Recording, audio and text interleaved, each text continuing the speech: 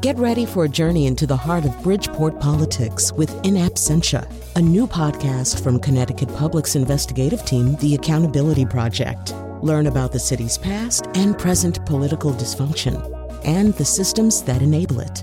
Tune in wherever you get your podcasts. Funding provided by Francisco L. Borges and the Melville Charitable Trust. Some roads just aren't meant for pedestrians, it seems, especially the most dangerous road in Connecticut. Now you just watch that sidewalk. Oops, disappeared. Where'd it go?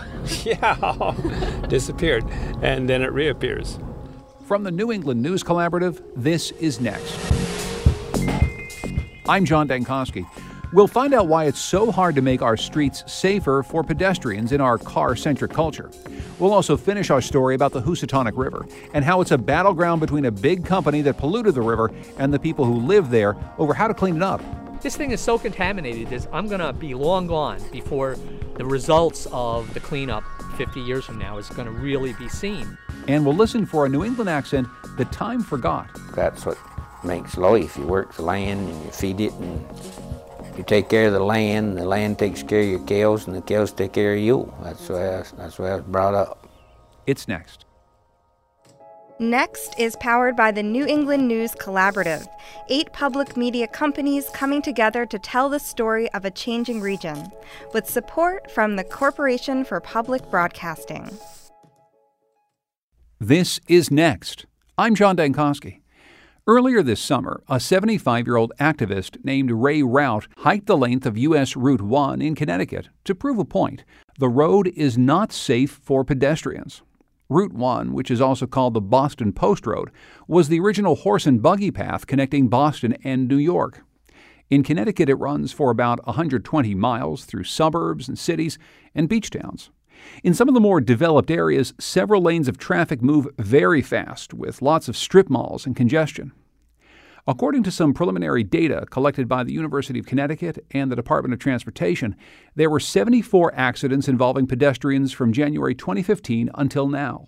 That means more than one pedestrian was hit for every 2 miles of road, although most of the accidents happened in the western part of the state. The age group that was most affected were Ray Rout's peers, people aged 66 and up. Reporter Cassandra Bassler of WSHU followed Rout on his journey and met some others who walk Route 1 as part of their daily commutes. Cassandra, welcome to Next. Thank you. What got you interested in the story? Well, I had heard that this guy, Ray Rout, wanted to walk the entire length of Boston Post Road, and that honestly shocked me because I've driven on Boston Post Road to go grocery shopping in places like Milford and Orange, and I'm, as a driver, a little terrified of some of the traffic. You know, cars are darting out of parking lots. It's about 6 lanes wide, and I just couldn't imagine trying to walk along that road because there are no sidewalks. And why are there no sidewalks? Where'd they go?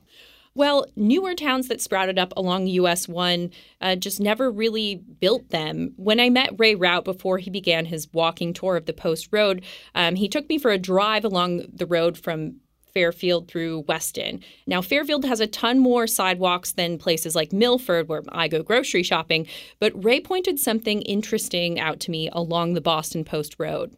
Now you just watch that sidewalk. Oops, disappeared. Where'd it go? Yeah, disappeared, and then it reappears. Now, I don't really quite understand sidewalks. People that own the property don't want to put in sidewalks. It's expensive, for one thing, but you also have, if you have a sidewalk, you have to keep it shoveled, and they don't want to shovel it free of snow. And I kind of can understand that, too. The tragedy is, in the wintertime, there's no sidewalk. They don't clear the sidewalks that exist, and so people that are going there, they've got to catch a bus to Bridgeport, say, they're walking on the pavement with their back to traffic. And it's just, I can't believe that we make conditions such as that are so dangerous. But he often walks 5 miles a day just for his health. And he told me that when he started biking and walking in Connecticut when he moved out here about 30 years ago, he really found that it was a challenge. He didn't feel safe on the roads near his house. And he told me about this one time when he nearly bit the dust riding his bicycle over a storm drain on a Connecticut road.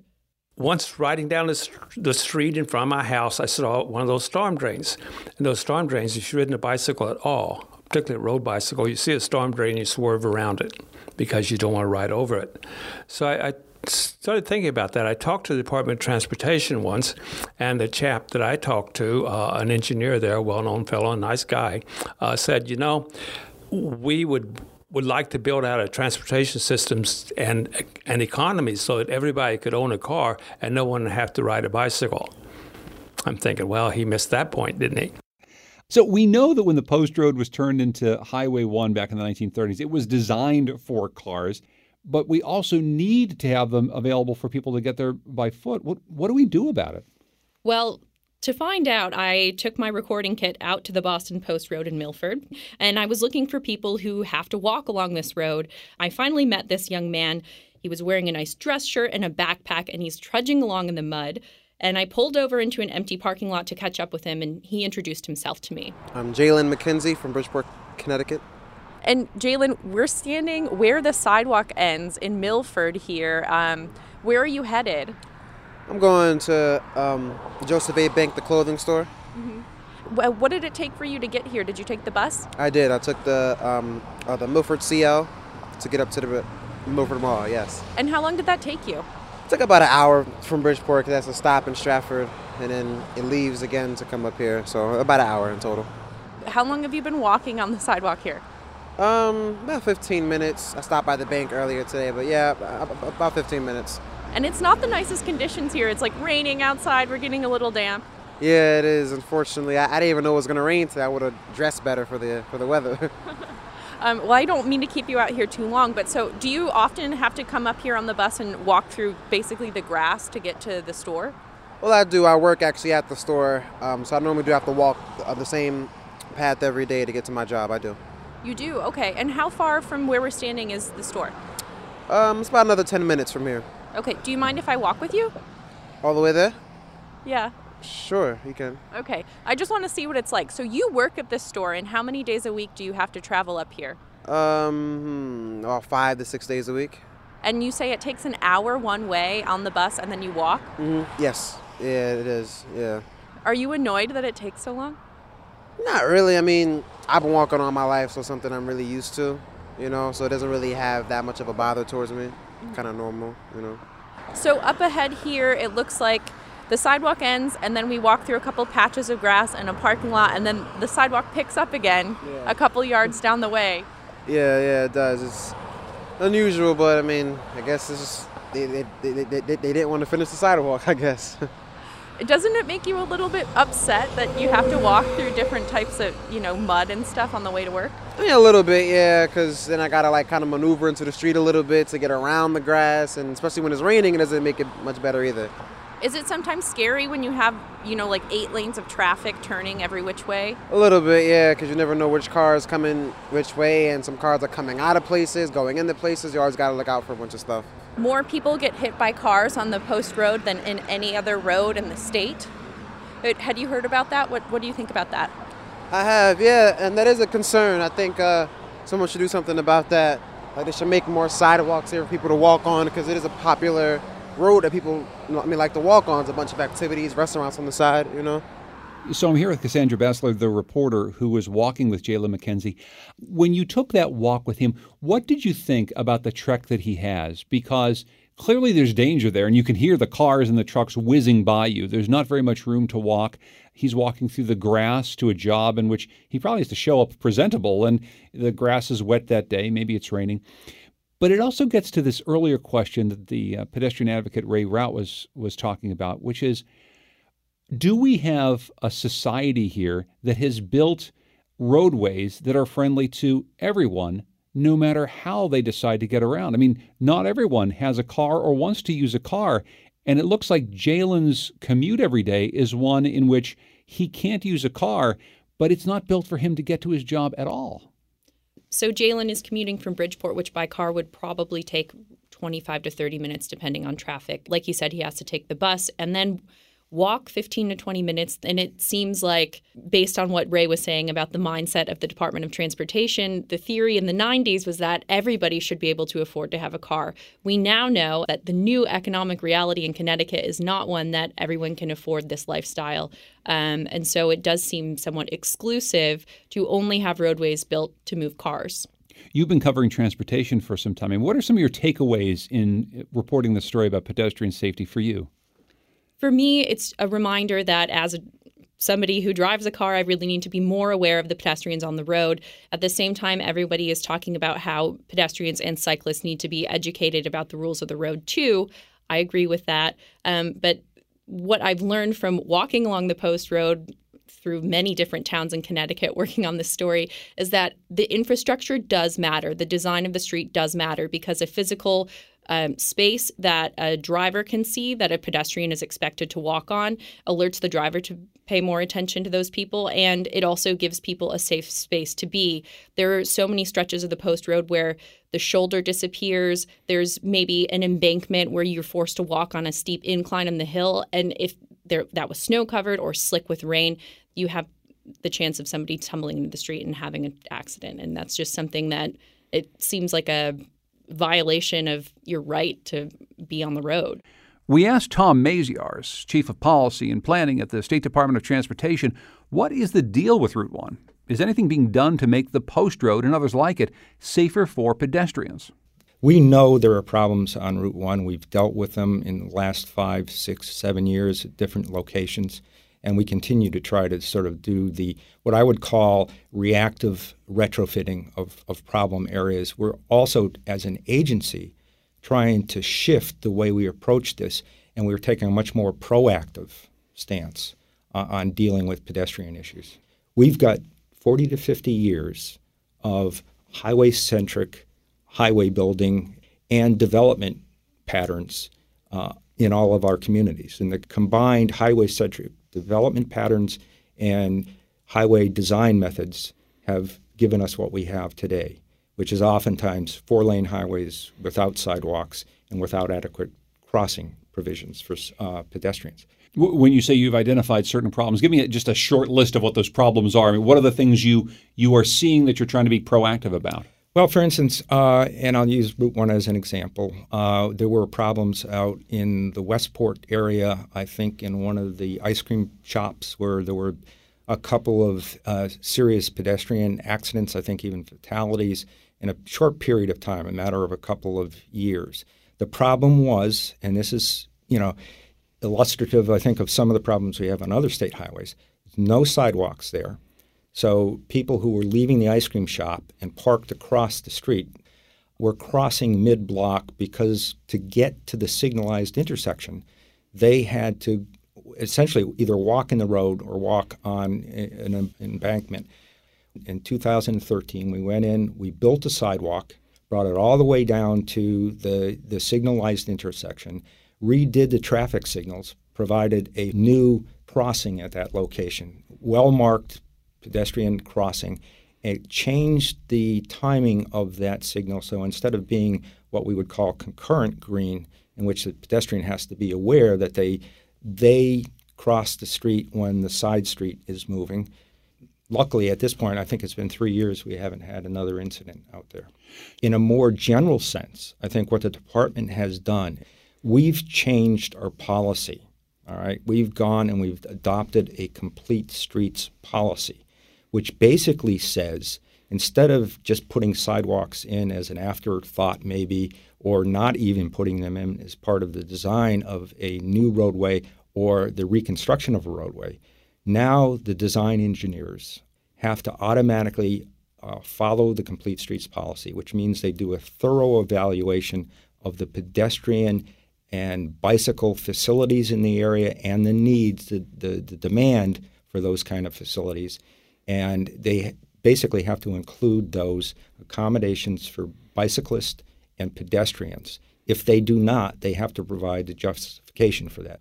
One of the things, though, that takes so long is that often these changes aren't made until there needs to be a change to an intersection or a change to a roadway. So what happens in the interim? I mean, if a road doesn't have to be paved for quite some time, meaning that there doesn't have to be a new design plan for sidewalks and bike paths. What do you do in the interim, and how do individual towns find the funding to do this? Well, we've created, through the Let's Go CT program that was initiated by the governor and approved by the legislature, a new program that'll provide $10 million a year, and that'll be primarily for the local communities. The other thing we're doing as part of that same program, we took about $1 million and we're dedicating it to what we call roadway safety audits. We got 80 towns sending back applications to participate. They select a location in town where they feel they have a problem. We come in, form a work group of local officials, because that local knowledge is critical to the process that we go through. We perform a safety audit, identify what all the problems are, what the needs are, and come up with a plan for how that should be addressed. So I interviewed a man in Milford who I met who was walking outside of the mall there, and he doesn't own a car. He takes the bus from Bridgeport an hour to work at the Joseph A. Banks clothing store, and he has to walk through patches of grass because the sidewalk disappears and reappears, and he has one pedestrian crosswalk on his route to work from the bus stop. So what would you say to him about this issue? That's a common issue. You can walk, you can drive almost any state highway, and you can look for what we call goat paths, the worn path on the side of the road. That's an indication that there's a demand out there that we're not meeting. I think we are, in some ways, or the towns are, in many cases, being very proactive about trying to address that. Town of Windsor Locks, that's in the case of Route 75 up near the airport, 4-lane road. Similar problems over the last 10 years with improved bus service up there. We've gotten a lot more people who are using the bus to get to work. You drop them off on one side of the street, and then on the return trip, they have to get to the other side. How do you get them safely across the street, especially if you don't have sidewalks? The town is beginning to build some sidewalks out there. They're also, and this is key, you need to, as part of the development process and the regulatory process, require the new developments or change of use to include sidewalks as part of the approval of that new site plan. It's something that wasn't required by the communities 10, 20, 30 years ago, but now more and more communities are doing it. I'm just going to ask you one last question, Tom. In just a minute, we're going to talk with someone from the city of Boston. They've instituted a Vision Zero program. It's actually a national, really an international program that looks very specifically at safety as the first concern that you have in any sort of transportation infrastructure rebuild, and in the way that you think about how you map out your city. What Boston's essentially saying is we don't want to have any pedestrian fatalities, bicyclist fatalities, or even any motorist fatalities. In many ways, it fits a bit with what you're talking about around complete streets, but it seems to come at it from a different angle. Is there something to a plan like that? Vision Zero is something that is being promoted through United States Department of Transportation. So it's something every state DOT is aware of. It is a very high goal to try to achieve, but it certainly starts to drive a lot of your other policy. And it would also, I would say, reinforce the sort of cultural change that we're seeing both within the state DOT and with which we hope to see in the community of drivers throughout the state of Connecticut. Right now, driver awareness of pedestrians is relatively low, and that's what we've got to change. You can go to other parts of the country, and there's much more awareness of pedestrians and cyclists. You drive out to Cape Cod, where the cycling and the bike paths are such a big thing. You'll see drivers stopping for anyone who gets near the edge of the sidewalk or near the edge of the trail. That's not the case in Connecticut right now, but we hope to change it. Yeah, in Massachusetts, when you get to those walkways, people do stop. We don't do it here. Yeah, like I said, it's a culture change. It's not just state DOT. It's everyone in the state needs to increase their awareness and change the way they drive, essentially. Tom Mazieres, thanks for joining us. All right. Thanks, John. And thanks to reporter Cassandra Basler. Another part of that Vision Zero culture change is about the speed limit. Mats Bellin is project manager at the Vision Zero Academy, part of the Swedish Transport Administration.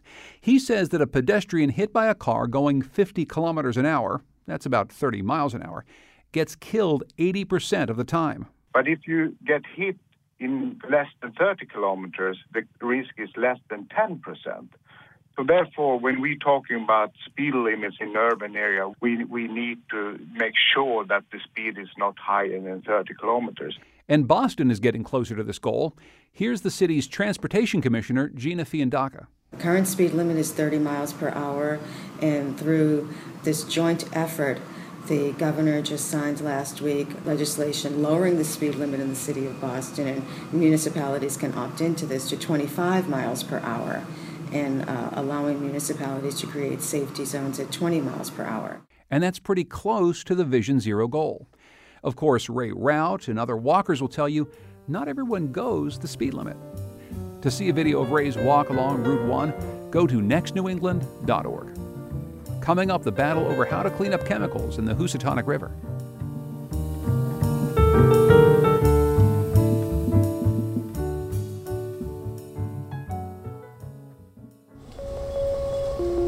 Next is made possible in part by our founding supporters who believe in the power of collaborative news coverage, including the Common Sense Fund, supporting the New England News Collaborative in its coverage of climate change and global warming.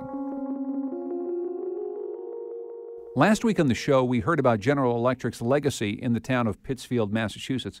For about 80 years, the company operated a huge transformer plant in the Berkshires. It was the biggest employer in the region, and when the jobs left in the 1990s, it left a big hole. As we heard, the residents there have mixed feelings about GE, in large part because of the toxic chemicals they left in the Housatonic River. Here's Tim Gray. He's executive director of the Housatonic River Initiative. GE made billions in the transformer business. And we're saying, you know what, you owe it to us. Instead of packing the station wagon, which they've done, it's kind of like you owe it to us to come back to Berkshire County and clean this stuff up. That stuff he's talking about is PCBs, or polychlorinated biphenyls. They were widely used in manufacturing for decades, but then they were banned in 1979 as a probable human carcinogen. As WBUR's Meghna Chakrabarti from Radio Boston reports, there's a variety of deeply held opinions and disputes about how to clean up the mess. For example, GE estimates that there could be up to 70,000 pounds of PCBs left in the Housatonic River today. The EPA puts the number at some 600,000 pounds. Back in 1998, GE and federal, multi-state, and local governments reached a consent decree that laid the groundwork for cleanup plans. A couple of years later, the EPA and GE rehabilitated a 2-mile stretch of the Housatonic in downtown Pittsfield. Now, the focus is on the rest of the river, as it's called, a more than 10-mile stretch of the Housatonic, and there is a great deal of disagreement on how to clean it. We'll start with the group stuck in the middle, the Environmental Protection Agency. We've heard, GE saying, well, you're taking too much out, you're going to hurt the river. Other people saying, you're not taking enough out, you're going to hurt the river and all the critters. So, we're someplace in the middle, and we're hearing criticism from both sides, but that's not a surprise. And,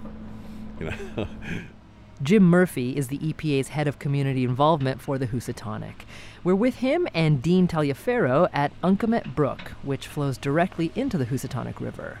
Taliaferro has been the EPA's project manager for the Housatonic cleanup for 15 years. So what exactly are we seeing Right then? now you're seeing a dried out brook. Just a dried out brook? Right. Typically this would be filled with water or a flowing brook. And when the restoration's done, there'll be more clean soil put back in. The Uncomet Brook cleanup is typical of these kinds of restorations. The water's diverted, contaminated soil is dredged out, and clean soil is put back in. Pretty straightforward, in theory. That is what was done in central Pittsfield. GE says it spent more than $500 million on that part of the project, but the company objects to the EPA's new plans for the rest of the Housatonic River. Earlier, at the EPA's field offices, Jim Murphy described those plans to us. Our proposal is to have the waste, whatever comes out of the river and the floodplain, we're estimating it's close to 1 million cubic yards, be shipped out of state. And therein lies the problem for GE. It would take about 100,000 dump trucks to move all that contaminated sediment out of Massachusetts in compliance with state regulations. The EPA estimates it would cost $300 million just to do that, bringing the total cost of restoration to more than $600 million.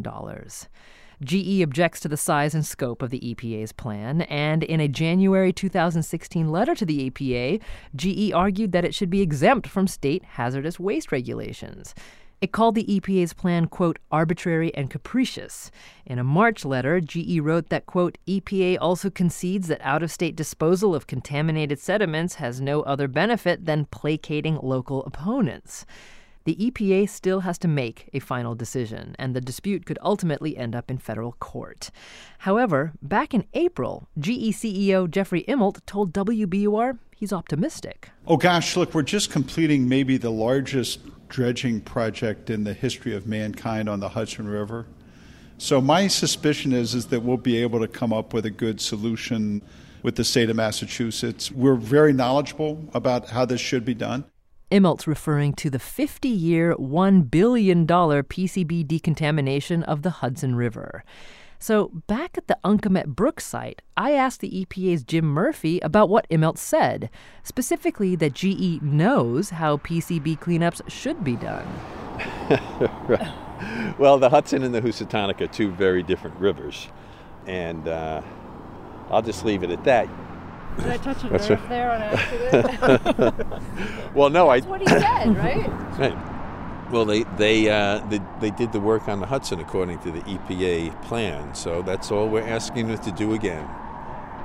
We have a lot of experience too, and we think we're the experts. So part of this story is, yes, a battle between experts. We left the Uncomet Brook site to meet with another expert at a part of the Housatonic River that could be dredged under the EPA's plan. Head southwest on Merrill Road toward Larch Street. My name is Rob Brooks. I'm a professor of geography and ecology at the Pennsylvania State University. And I've been visiting this area for research for nearly 40 years. We walk through wetlands and along the banks of the Housatonic. Brooks points out migratory birds, threatened amphibians, evidence of beavers in the area. And he says all of this could be destroyed by the EPA's plan. It would be devastating.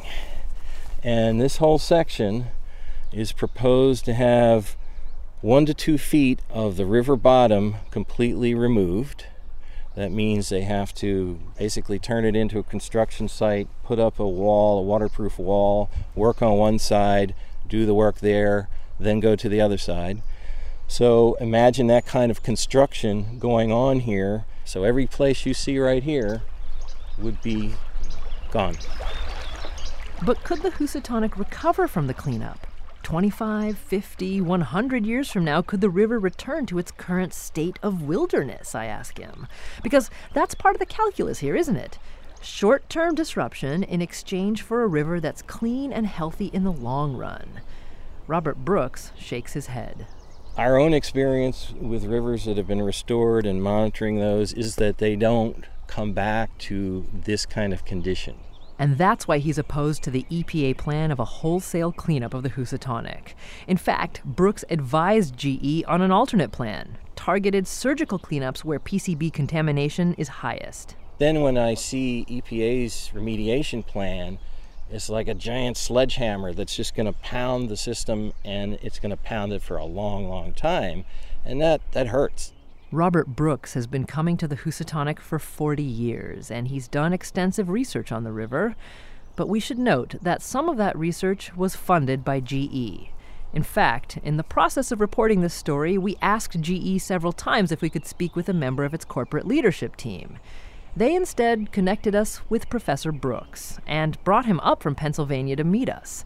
A GE public relations manager accompanied Brooks as we talked. Just one last question. You mentioned earlier that you had done some work with some other researchers for GE, and we are actually here with a representative of GE's PR department. Are you a paid consultant for GE? Yes. Okay. Mm-hmm. Yep. I'm an expert, like an expert witness or expert to give independent assessment, and even back to the original Kingfisher studies we did in the early 2000s. I'm here to give my scientific opinion, and they in no way influence that. We turn to walk back to the cars, but before we depart, Robert Brooks adds one more thought. I think it's a very small risk to give up what you have and the pleasure of having this in your backyard. It's a real treasure for the community of Pittsfield and surrounding places, and I wouldn't want to let it go. I'd fight hard to save it. That's exactly what many people who live along the river say they're doing. They're fighting for the Housatonic, but they've got very different views on what saving it actually means. Yeah, don't destroy the river to clean it. It's all these people that have gotten bought in by GE to say that same bottom line is leave the river alone. On one end of the spectrum are people like Tim Gray, head of the Housatonic River Initiative. He wants the most comprehensive cleanup possible. On the other end, residents like Jeffrey Cook. The EPA seems to think can somehow be saved while they rip all this stuff up. But those of us who look at it every day and enjoy recreating in that area have no such confidence that they will do it. Cook is a member of a group of business leaders that provided input for the original 1998 consent decree. He also lives along the same stretch of the Housatonic we visited. I'm not carrying a bucket for GE at all and wouldn't. There's a very, very legitimate position among the folks living in Ground Zero, is what I call it. And there's a lot more to what EPA passes off as the gospel that people should be looking hard at before we spend $600 million or more dollars destroying the wetlands, the floodplains, and the river in that area of the city of Pittsfield and the town of Lenox. The Housatonic River flows through Pittsfield and into Lenox, draining into Woods Pond. That's where we made our final stop and met Tim Gray. You heard him a little bit earlier. He's with the Housatonic River Initiative. And when we met Gray, PCBs were already the topic of conversation with a couple of local dog walkers. You know, does it make sense? Let's dig them out of the river and let's dump them on the side of the river. You know? It's crazy. It is crazy. It's just, We stood on a bridge that overlooks Woods Pond, and on the surface, it's beautiful. So what we see is October Mountain State Forest. If you hop out in a canoe and go north, you'll feel like you're canoeing through Montana because it's an absolutely wonderful place. Bald eagles fly through here, osprey, herons, you name it, are in this section of the river, and they're all eating fish, which are highly contaminated. And this pond here is one of the more contaminated ponds in the country. How contaminated is it? It's very contaminated. EPA says concentrations of PCBs found in wildlife at Woods Pond is up to 100 times higher than what's considered a safe level. The pond acts like a catch basin for the PCBs, and more than half of the PCBs go over a dam and continue downstream 140 miles along the river. GE's preferred solution is to dredge the pond and deposit the contaminated sediments in a nearby landfill. The EPA is pushing to truck the soil out of state. Tim Gray opposes GE's plan, but he also takes issue with the EPA. He wants them to dredge even more of the sediments upstream from Woods Pond. But, like so many of the people we talked to for this series, Tim Gray has been fighting this battle for decades. And with that long experience comes a certain kind of perspective. Well, it's better than doing nothing. Okay, it is better than doing nothing, but we're still mystified why we have to leave all these PCBs in the river. You know, when we study the river 30 years from now, will we really be clean? We're very worried about that. And so we say to the EPA, have a little more guts and clean it up, you know? But everything's a compromise with corporations. To us, that's the biggest takeaway from our exploration of GE's legacy in Western Massachusetts. The people who must make the biggest compromises are those who have to live with that legacy. Also, there is a lot of disagreement on how to manage the after effects of GE's 80 years in Pittsfield. But folks do agree on at least two things. Something must be done, and why that something matters. You know, this is, for me, it's about our grandkids. This thing is so contaminated, I'm going to be long gone before the results of the cleanup 50 years from now is going to really be seen. But the dream is my grandkids could come down and throw a pole in the river and not be afraid of getting a high dose of PCBs. That's WBUR's Meghna Chakrabarti from the program Radio Boston. Their series was produced by Jamie Bologna. Thanks to the entire team there. You can visit them online at radioboston.org. You heard in their story the term the rest of the river. That means a few things, actually. There's the rest of the river that runs from the cleanup site down through the Berkshires to the border of Connecticut and Massachusetts. Then there's the rest of the river. That winds through western Connecticut all the way down to the town of Derby, where the Housatonic River meets up with the Naugatuck and eventually empties into Long Island Sound. Canoe builder and conservationist Schuyler Thompson led a 10-day trek the entire length of the river earlier this year to raise awareness about the Housatonic. He says that he's seen noticeable differences in the ecosystem of the river in recent years. WNPR reporter Ryan Cairn King met up with Thompson in Ashley Falls, Massachusetts, on the way down to Falls Village, Connecticut. The water is certainly a little cleaner than it used to be. You see birds and fish now that you never saw before, and those are the kinds of animals that don't inhabit dirty water. In many places, just the river banks are a lot cleaner, which is nice to see. And gradually we're seeing more and more people on and using the river. But it's still a neglected resource, I think. A guy named Chard Powers Smith wrote a book to be part of the Rivers of America series, and he entitled it The Housatonic, Puritan River. And he had this interesting thesis that over the course of the history of this valley, it has been essentially the battleground between two antithetical forces.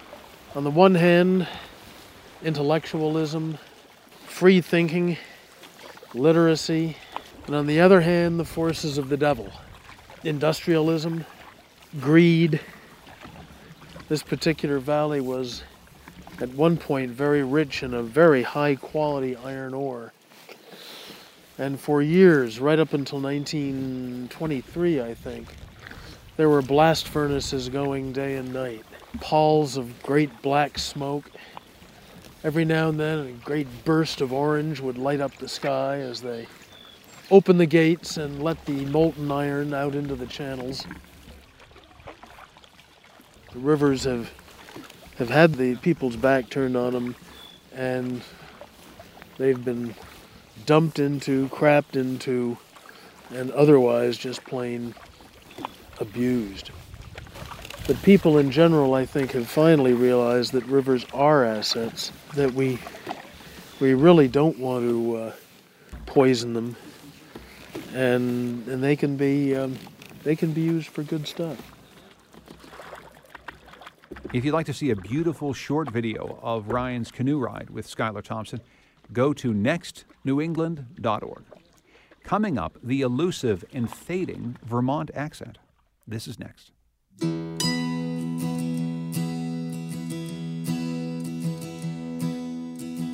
On our podcast, we want to give a shout out to some other great podcasts at the New England News Collaborative stations. And there are, quite frankly, a lot of them, including The Radius Project from WNPR. This 5-part series explores neighborhoods all around Hartford, Connecticut in an unusual way. The producers identify key landmarks throughout the city, and then they wander around a half-mile radius, finding the people and the stories that are off the beaten path. Residents of the city have said they heard things they never knew about the place they live. Hope you can check it out. It's at radiusproject.org. Now, if you can't get enough of political talk this political season, you've got to check out Rhode Island Public Radio's Political Roundtable podcast. There's probably no place in the country where politics is more interesting than the Ocean State, and the conversation between political reporter Ian Donis, poli-sci professor Maureen Moakley, and political analyst Scott McKay is always lively. Trust me, I've been a guest on their show, and it's really hard to keep up. Go to ripr.org and click on their podcast link to subscribe to the Rhode Island Public Radio Political Roundtable podcast. Happy listening. This is Next. I'm John Dankosky. When you think about the accent of New England, what comes to mind? Maybe a guy from Southie in Boston, or maybe it's this guy, Doug Damon. We recorded on Shebig Island, just off of Portland, Maine. One bitterly cold night, Dawn heard a racket down by the cow barn. Dawn quickly buttoned her coat and went right out the back door towards the barn. But that Yankee accent doesn't stretch across the region. In fact, rural parts of places like Vermont have a unique accent. And like so much regional culture, those accents are fading. The brand new podcast from Vermont Public Radio, Brave Little State, explored what makes the Vermont accent. And co-host Alex Keefe is here to tell us what they found. Welcome to the show, Alex. Thanks, John, for having me. So your quest for the Vermont accent started with a question from a listener who wanted to know where this accent came from. What sparked her curiosity in the first place? Yeah, our question asker for this story is a woman named Erin Creeley. She lives in St. Albans, which is up in northwestern Vermont. And she moved here several years ago from her native New Hampshire. And she noticed a thing that maybe you've noticed if you've moved to a new place. People sound a little different. And she came across this PSA from the Vermont Agency of Transportation. And it was about snowplows, about winter driving safety. But it kind of piqued her curiosity. And I think you can hear why. Here's a clip from it. So how were the roads this morning? In just 2 miles, I had 7 people off the road. It takes time for that salt to work, and that's what people don't understand. I'd say the safest place to be is behind that snowplow. You need a good set of snow tires, not all seasons. If our trucks are out there plowing and salting, you need to slow down. It's better to get there late and get there alive. I think it's about time we head back out. This winter, slow down and be safe.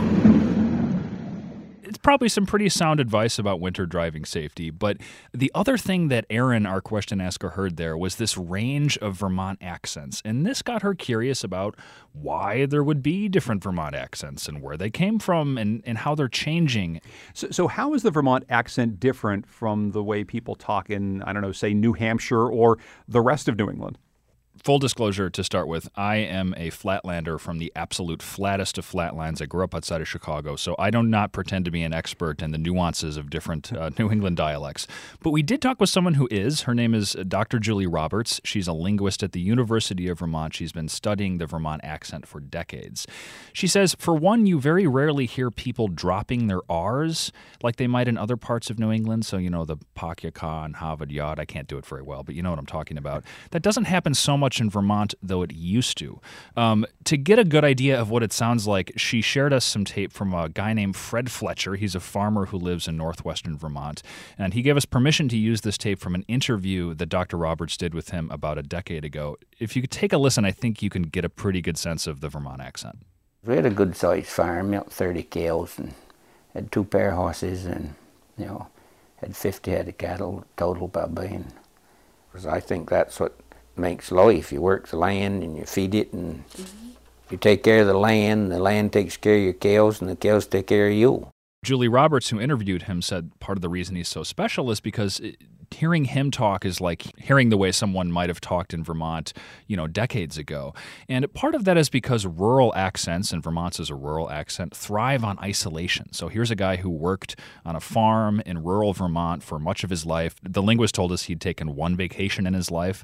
And that's how rural accents sort of stay alive versus urban accents, which thrive with a bunch of people being crammed together on street corners and things like that. But there was a couple interesting parts about that I wanted to flag that you might have heard. The cows, I can't say it exactly right, but that's one trait of the older school Vermont accent, if you will, the long ow sound. Also, there's a long I sound. We heard him say life kind of instead of life, and you hear that with other words. Instead of fight, someone will say fight, or instead of kite, it would be kite. So those are some of the big traits of the older Vermont accent that are kind of fading. But one of the biggest ones that is still around that I want to point out is this thing called the glottal stop, which you hear. You know the glottal stop? You're familiar with this? Very much so. And the way we hear that, that's a fancy word. People here might call it dropping their T's. So the state we live in is not Vermont, it's Vermont. And in the winter, to stay warm, you wear mittens instead of mittens. And running down the center of the Green Mountain State are not the Green Mountains, but they would be the Green Mountains. I don't have a glottal stop, so that's just me exaggerating. But we do have some tape from people who do have glottal stops, and they could probably do it a little bit better than I can. She was frightened that something happened to her favorite cow. Frightened that something happened to her favorite cow, Violet. Get a flashlight and a pair of mittens, she said. Get a flashlight and a pair of mittens. A pair of mittens, she said.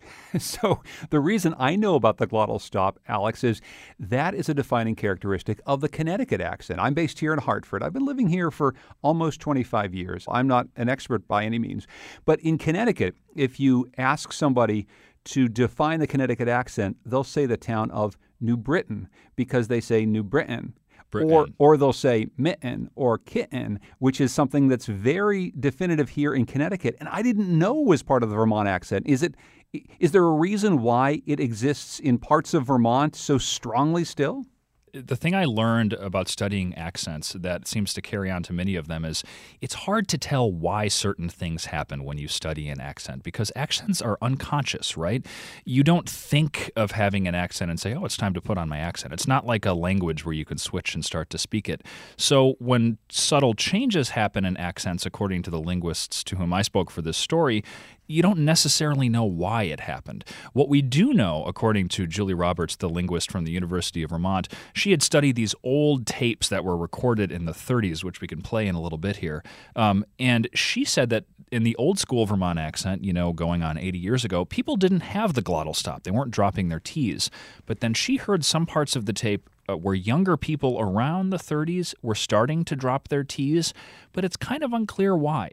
One thing that she hypothesized is that it's easier to say, and human beings tend to do things that are easier for them physically in the long run. I mean, if we sit here and say New Britain or New Britain or Vermont, it's easier to say it without a T. Your tongue doesn't have to touch the roof of your mouth. So maybe sort of the evolution is to speak in a way that's actually easier for us. That was what Julie Roberts told me, but she says the big caveat is you never know exactly why. These are just things that you're thinking about when you're trying to figure out why dialects change. So for your podcast, you tracked down one of the guys that was in this video, this PSA that we heard earlier, the one that kind of fascinated your listener. What did you learn from him? His name is Gerald Kinney. He's a lifelong Vermonter. He was raised by lifelong Vermonters. His family's been here for generations. He lives in Randolph, which is in east central Vermont.